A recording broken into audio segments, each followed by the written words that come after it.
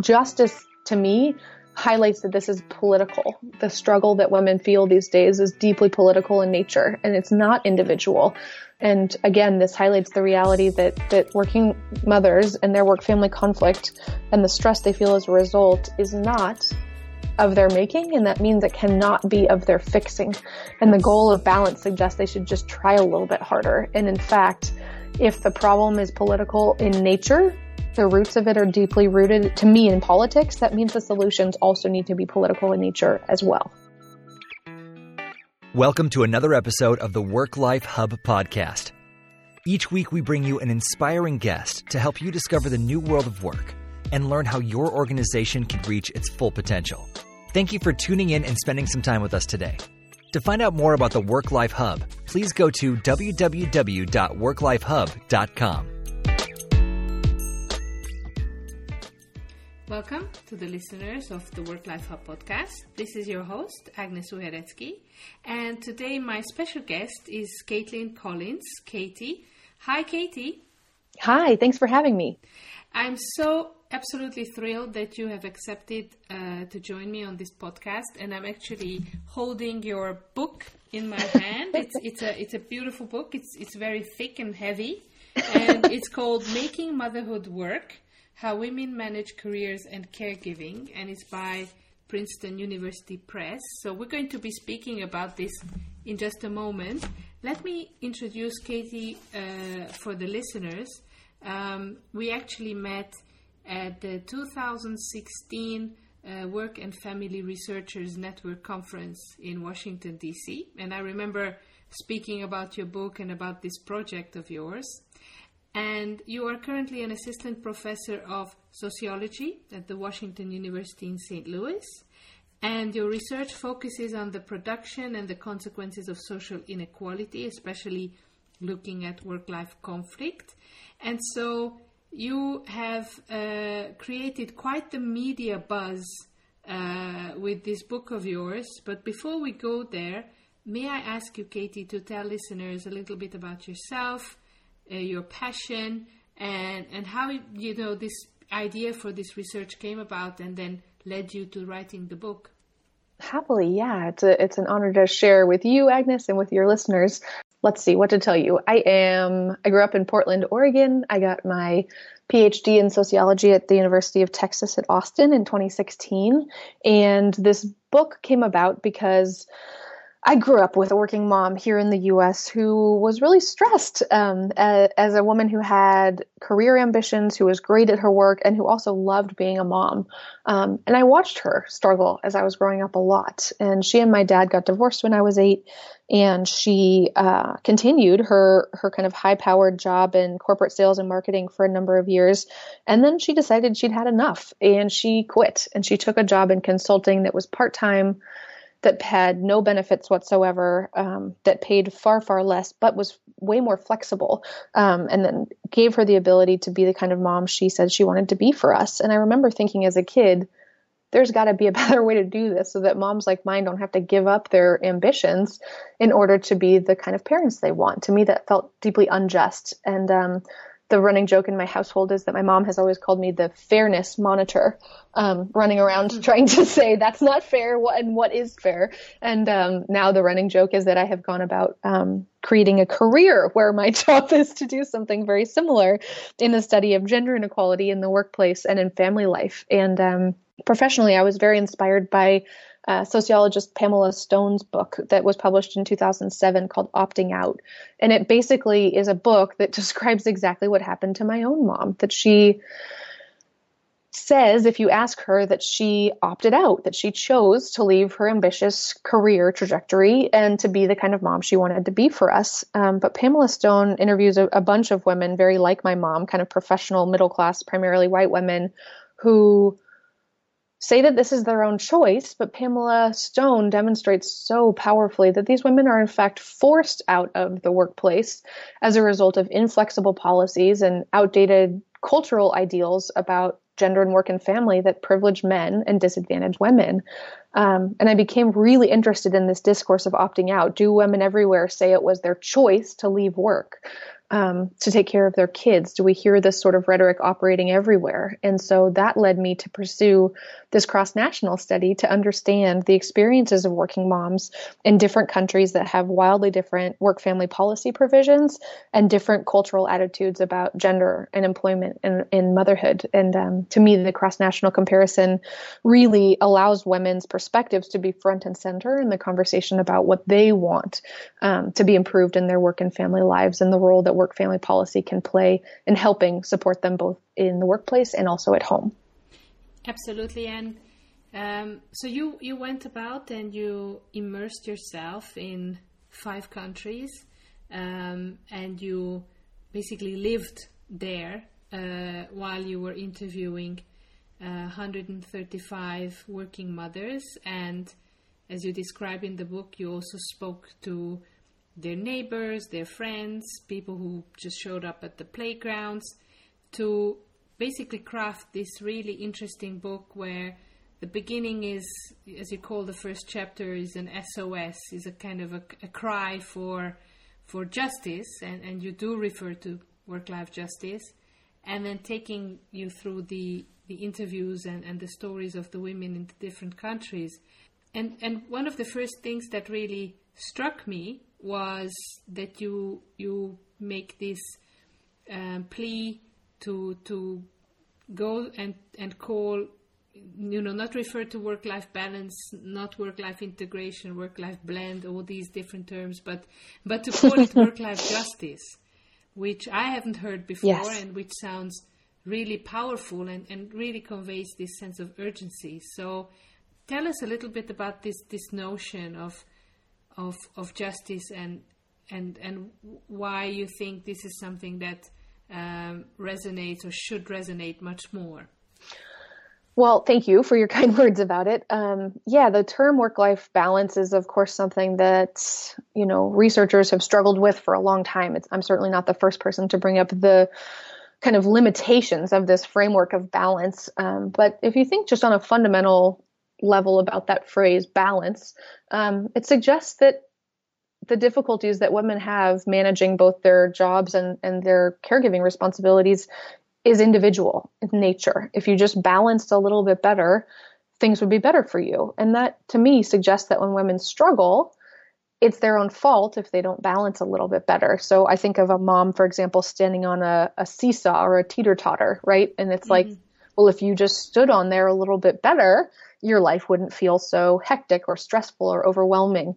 And that completely negates the possibility of attending to the structural and social and political reasons why women have a difficult time balancing their work and family responsibilities. And we know that the context matters a lot. So in a previous iteration of the book, I had this kind of visual that I ended up cutting, but was about, visualize a woman standing on a seesaw, and some women are standing there on solid ground with, sturdy ground underneath their feet in great weather. Other women are doing that, and they're like, in a sea, churning water with high winds, someone trying to shove them off, right? And we have to pay attention to that broader context in which women are trying to do this balance. And to me, the phrase justice way more adequately captures that larger context, right? It's easier for women to kind of justly balance their work and family lives in places that have more robust and progressive and gender egalitarian work-family policy supports. And when, culturally speaking, we understand, for example, that breadwinning and caregiving are both men's and women's responsibilities, and that employers and the government have a responsibility to help support them in that endeavor. And justice, to me, highlights that this is political. The struggle that women feel these days is deeply political in nature, and it's not individual. And again, this highlights the reality that working mothers and their work-family conflict and the stress they feel as a result is not of their making, and that means it cannot be of their fixing. And the goal of balance suggests they should just try a little bit harder. And in fact, if the problem is political in nature, the roots of it are deeply rooted, to me, in politics. That means the solutions also need to be political in nature as well. Yeah, I mean, I couldn't agree more. And this is also what we see even within organizations, that Yep. Women, but also men, struggle. And in quite a lot of countries so far, the answer, I mean, there is, I think, a great progress in pockets of creating, these family-friendly workplaces. But in quite a lot of places, it's still, you make it or break it. So you either adjust or you have to leave. And I think one of the worst things that I see is when employers then offer individual coaching to employees, and Yes. and then expect them to come back from their burnout again into this really dysfunctional place, which doesn't allow them any flexibility or doesn't offer any services. So it's again the fixing of the employee for them to come back and be molded back into this ideal worker workplace. Mm-hmm. Absolutely. I mean, a lot of the solutions that are proposed these days and that are being adopted in, even the most progressive workplaces and organizations are deeply individual in nature, right? And I guess that is helpful. It's maybe necessary but insufficient in terms of resolving these conflicts. Like, great to give workers better skills, more negotiating tactics to use to get raises or more flexible schedules or whatever. But that doesn't change the structure of the workplace that tends to advantage those with no external responsibilities and disadvantage people who have caregiving responsibilities, which in many Western industrialized countries tends to be women more than men. In your interviews, I know that, for example, in some of the Italian interviews, the women say, I know that women in Germany have it better. But how much did you find that women believe that what they were experiencing was the norm? That this is just how it is, and I have to make an effort, or I'm just have to suffer through this or leave the work. How much do you think are they confined in their current situation without maybe knowing that there is another way, and that is the responsibility of government to do something about it? I think that American moms were far more likely to use this very sort of inevitable framework to talk about how stressful their lives were, that work-family conflict was just really unfortunate. It was very difficult for them day to day, but it's just what it's like. It's what it's like to be a contemporary working parent in the 21st century. And, I would ask women in the US towards the end of our interviews, what they thought the role of the government might be in supporting their work and family responsibilities. And women looked at me completely blankly, like this had never occurred to them before. They'd never stopped to think about what might happen on a federal or societal level to help, because we don't think of the government as having a role to play in helping us with basically anything in the US and in Europe. It wasn't the same across Germany and Sweden and Italy, but all the women did have the ability and on their own unprompted brought up external sources of stress that made it difficult for them to manage caregiving and employment. So, women in Germany and Sweden would often say, yeah, the cultural expectations for moms are way too high. I'm supposed to make home-baked bread and home-baked cookies to bring to kindergarten, and I'm supposed to dress perfectly and work out every single day and be the best friend and best partner possible. And no one can do that. Those expectations are far too high. And they're also quite traditional in nature, and that's damaging to me. So I try actively to distance myself from those sorts of discourses. And that ability to sort of separate yourself, to point to places other than you as a source of unrealistic expectations, I think was very powerful. And similarly, women in Sweden, Germany, and Italy could also think of very concrete suggestions for innovations for work-family policy that they felt not only that they wanted, but that also that they deserved. And that was very different between the US and the European context. That's very, very interesting. And so you also mentioned this already, you interviewed middle-class working women. And I thought that was very interesting in the book, where you explain that they could be seen as kind of canaries in the mine. if they're kind of the front line, and if they don't manage, if they're struggling, then we can only imagine the situation of low-income or poor women, who are in low-paid jobs or unemployed with no possibilities for childcare or any other support services. My question really would be, there's this concept of lean in and get support, and women who are working, they should be able to pay for a cleaning lady they have the means to live a comfortable life, but even they are struggling, right? Where do you see this situated in a little bit? Is this really a luxury nowadays to afford the kind of quality childcare? I mean, perhaps in the US, to be able to have a fulfilling career and have all the help. It feels a bit like this is out of reach even for women who have very good jobs and have a very stable life otherwise.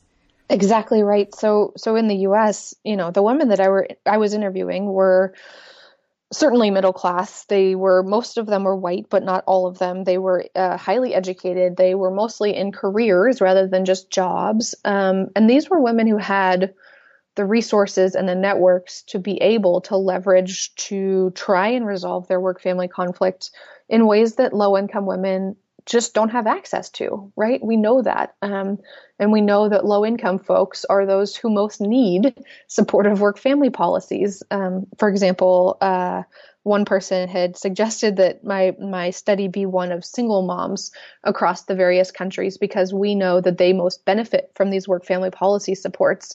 So in fact, they are kind of the most sensitive to innovations in policy, which I thought was a fabulous idea for a study. And similarly, you were just mentioning this pressure to, for example, have a perfectly clean home means that middle-class folks, to meet these expectations of what it means to be kind of a successful middle-class family, if that means having a clean home and hiring a housekeeper, then my question becomes, who's taking care of that housekeeper's kids while they're cleaning yours? Yes. And in fact, in the Italian context, for example, where it's very common for women to outsource domestic work and caregiving for kids, it was so common that sometimes the women didn't even mention it when I said, what sort of strategies have you adopted to manage, the stress that you feel? And in fact, sometimes we were in a room where a housekeeper would be working and like mopping the floor around us, and she wouldn't even mention this person. And I would have to say, so can you tell me about this woman who's standing next to us?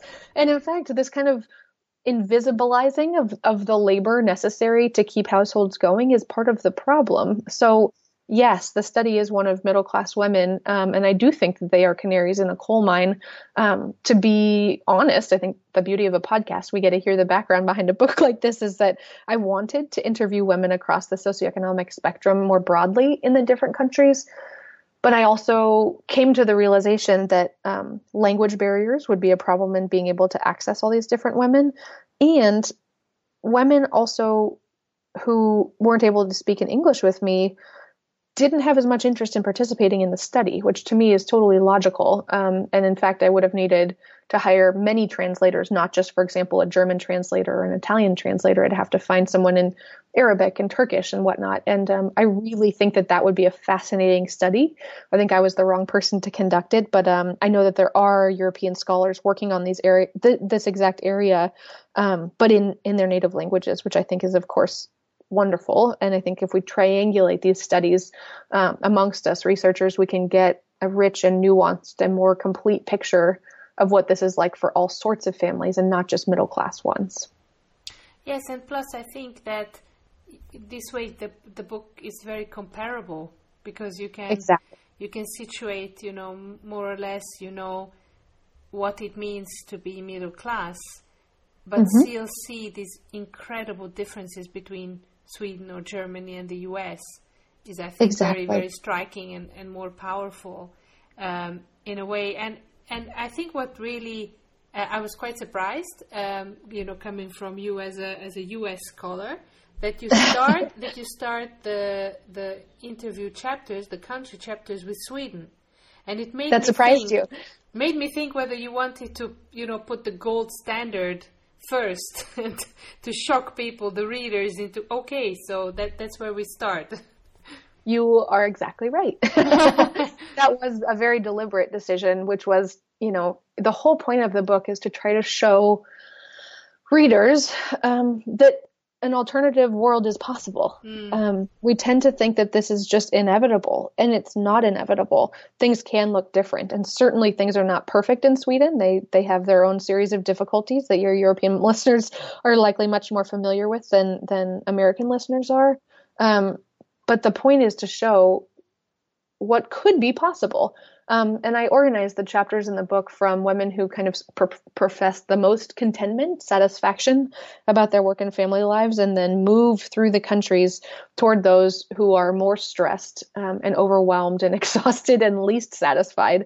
And so it really draws, I hope, into stark comparison just how little we offer American families by way of work-family policy supports, and just, I think, how far we have to go. Absolutely. And the European Union has been around now for quite a long time, and there's so many programs to foster exchange of good practice. Yep. But somehow I started recently to think of the Scandinavian countries as some kind of magic island onto themselves, because, and that's, I think, a little bit the challenge is for policy transfers or inspiring or transposing policies from one country to another, because Italy and Sweden have been in the EU for a number of years together, with a number of conferences and exchanges on very high political level to quite regular people's level through different projects. Yet there hasn't been kind of Sweden's parental policy hasn't rubbed off on Italy or other countries.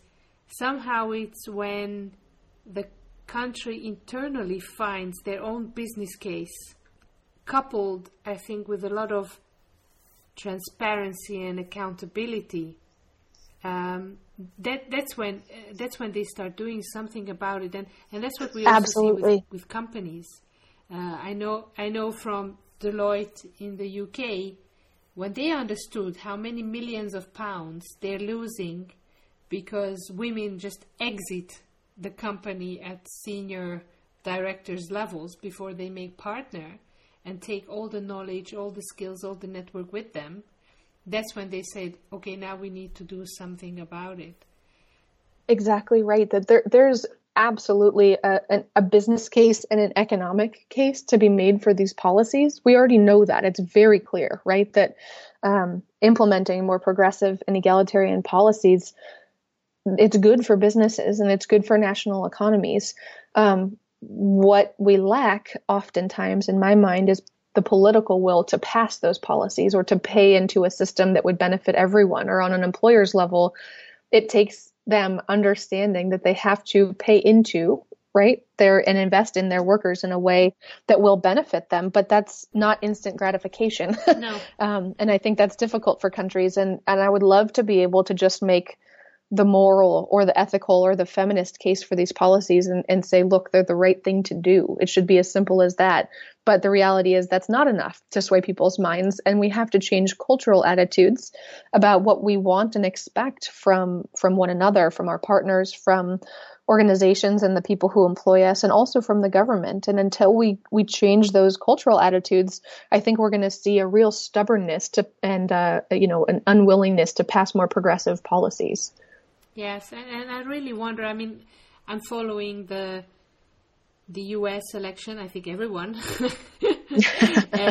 Oh, yes. Following of what's going to happen, who's going to be the Democratic candidate or nominee. And I just really am curious whether how and in what form they will be able to make the case, because you would think that's what will get you votes, right? Because you write this in the book, and I just totally agree that these issues are everyday dinner table conversations in every household, right? So what time do you finish work tomorrow? Okay, and who's going to pick up the kids? And then, so you're going to go and see your mom. And these are, everyday issues that are at really the forefront of our thinking as even voters, but also workers. So catering to that surely would bring a lot of benefit to whoever is going to be saying, yes, we need to now invest in this, just as it makes employers really attractive once they do it. Exactly. And part of what's frustrating in the U.S. context, at least, is that a lot of folks have run on campaigns where they promised to implement these policies, right? The last election was one where this happened in 2016, where both Secretary Clinton and Donald Trump said that parental leave would be a cornerstone of their presidencies, and they both had it as a part of their campaign platforms. Trump's was just for moms, and Hillary Clinton's was for both men and for women. And so Trump was elected, and we do not see the passage of maternity leave, paid maternity leave here in the U.S. And so there's this disconnect between what's promised on the part of policymakers and what actually ends up happening. And part of what I think the difficulty in the U.S. context is that we're so deeply individualistic. This idea that my job is to take care of my family and your job is to take care of yours, and it's not my problem if you don't have enough money to make it to the end of the month. You should have budgeted better, for example, is the sort of logic we hear here in the US a lot.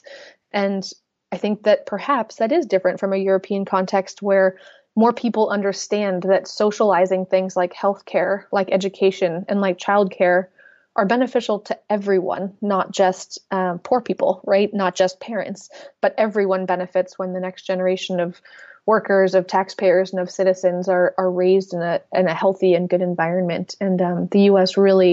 Americans have a very hard time getting behind the idea that they should pay into a system that benefits everyone. I think that was a real highlight for me, actually, when you explained that in the book. I haven't yet read it or thought about it quite that way. Well, thank you. That's kind of you to say. That's my hope, is like, I think I often think about, trying to bring the messages that I learned from women in these European countries to Americans, but I also hope that it goes in the reverse. And I am heartened to hear that you say you got that out of it. I mean, even for us, I think that's very important because especially in the last crisis of austerity measures, the first things that were cut, especially in southern European countries like Greece and Spain and Italy, was all the kind of policies and services that were to benefit working women, like childcare and elder care. Yep. And simply the women here went on strike, and the birth rates in Greece and Spain and Italy have never been this low. So we see that, we have these policies, we have these services, but it doesn't mean that they can just be there forever. There's always a risk that somebody will just decide to cut them. And so it's always good to see a little bit, the flip side. What if we wouldn't have them? How that feels like. Yes, and it doesn't feel good. No. That I can make clear. But I mean, think of, the Italian context, for example. They've got a welfare system that does have very generous benefits for some workers, right? For those on lifelong employment contracts or for older folks, for pensioners, for example. And all of that is fine and good. But what it means is if women can't figure out how to reconcile employment and motherhood, many of them will forego having children altogether. And we see, like we said, very low rates of fertility in these countries, which means the infrastructure of the economy, it will crumble, right? This is not a maybe. This is a definite. And we know, kind of instrumentally speaking, even if we put aside the moral or the feminist argument for these policies, they're necessary, right? And we can see Germany as one example of a country that underwent sweeping national changes in their social policies to resemble more closely the social democratic model, because they were worried about, a skilled labor shortage, about fertility, and about maternal and child poverty. And so we know, again, what policies look like that help increase rates of fertility and labor force participation. And I think it's a kind of a rocky road to see culture try and play catch up with those more progressive policies, but it's necessary, right? We know, and I think in moving forward, it's not a mystery what needs to happen. It's just that we lack the political will in some places to make it happen. And I also think that there is a kind of a fear about time, now when the European Union has adopted this work-life balance directive, where you have parental leave for fathers earmarked, employer groups were very much against that. And all the people who were lobbying for this directive were saying, yeah, but it's not like all of your male employees will all of a sudden be gone for 12 months. It's at the exact same time. Yes, it's not going to cause business disruption. And exactly. We see that in Germany, between 2007 and 2017, when they introduced the parental leave for fathers, it only gradually increased to 30%. So still only a third of eligible fathers take it. And if they do, the vast majority only takes up to 2 months and not 12 months. So really the lowest end. So as you say, the culture needs to catch up, and employers need to be, encouraging these men, and also families, must be saying to their sons or brothers or cousins, hey, you just had a kid. Why don't you take this precious time off and then return to work? So it's not... These policies take a long time, I think. They do take a long time, and change can feel slow, but we can also look to places where this has already happened for evidence. So, in Sweden, when they implemented kind of these use it or lose it months for dads, and, from 2008 to 2016, they had the gender equality bonus in Sweden, and the results seem to be mixed about whether or not that actually incentivized men, but generally speaking, earmarking the days for men and giving it at a high wage replacement does encourage more men to take it. And I think there is a cultural shift involved here that, several generations ago, it was far less likely that dads would take paid parental leave in Sweden. And today, it's sort of culturally expected that you would. And men there even told me that they would be frowned upon were they not to take leave. And it became culturally unacceptable to not be an equally involved parent. And that is major. And that shift happened virtually within a generation. And that, to me, is evidence that policy can play a role in helping bring about positive cultural change that's, again, in my mind, much more just. Yes. No, I totally agree. And I'm so sad to say that time is running way too fast on this podcast, because I could be speaking to you about your work for much longer. Thank you. But before we go to the last question, can I ask you, Katie, to share with the listeners where they can reach you and read more about your work and find the book and find other interviews and media that have been published about the book? Sure. Thank you. Yeah, I have a website, CaitlynCollins.com. My first name is spelled Caitlyn, last name Collins, Collins, CaitlynCollins.com. And similarly, my Twitter handle is Caitlyn M. Collins. M is in Mary, Caitlyn M. Collins. So feel free to find me on there. I'd love to connect with you. And the book can be found on Amazon UK, on lots and lots of local websites for books as well. If you type it into Google, it should pull up with local sellers all over the place. It's also an audiobook if you'd prefer to listen to it rather than read it in hard copy. It's an electronic book or an ebook as well, if that interests you. And I would love to hear the thoughts of your listeners should they end up reading it. And my website has links to all sorts of other interviews and podcasts and articles that I've written on the topic as well. Wonderful. Thank you very much for sharing that. Now, coming to the last question, at the end of your book, you conclude by saying that, if anything, these stories make you angry. And I think that we can all feel this, those of us working in this field trying to make progress. We're impatient and we're frustrated and angry about these injustices.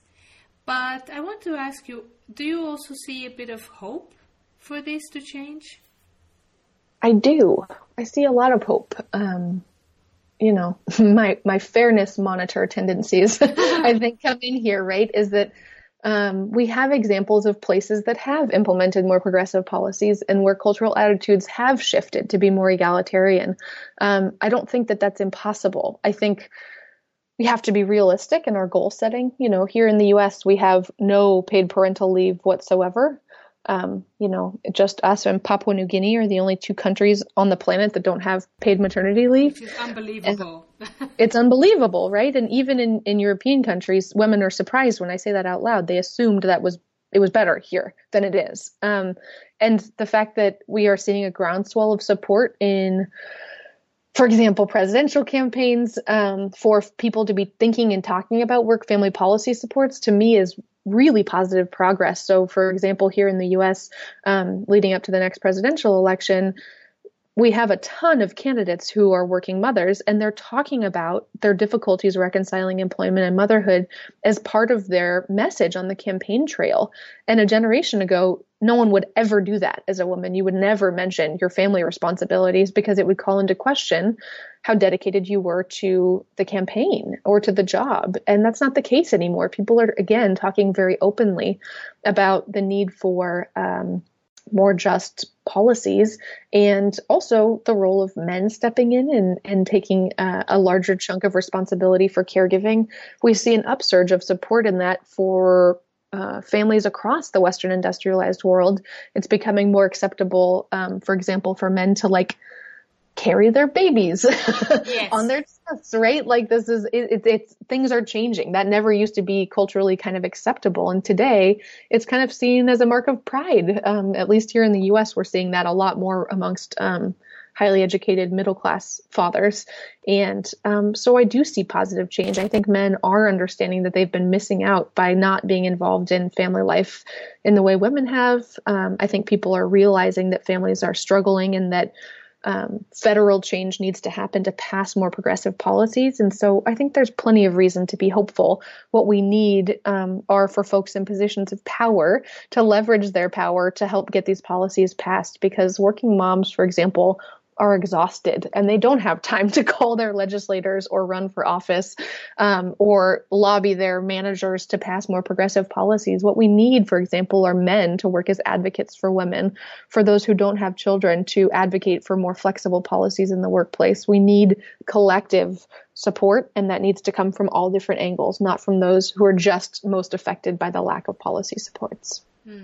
Thank you so much. I mean, I really think you have summed it up really, really perfectly where we are now, and what is it that we need to do moving forward. So congratulations again on your book and on your research, and I really wish you all the best, and that many people read the book and that they cannot sleep afterwards until they do something about it. Thank you. That's so kind of you to say, Agnes. It's such a pleasure to speak with you. And by all means, your listeners should feel welcome to reach out to me too. If you enjoyed this episode, then don't hesitate to go on the worklifehub.com/podcasts and listen to some others. And also letting you know that we have a book that came out at the end of 2018, which is called One Life: How the Most Forward-Looking Organizations Leverage Work-Life Integration to Attract Talent and Foster Employee Well-Being. And in that book, we bring you lots of case studies about these progressive, family-friendly employers who are really making a change to their employees and how they do that. There's tons of information in there and really inspirational stories as well.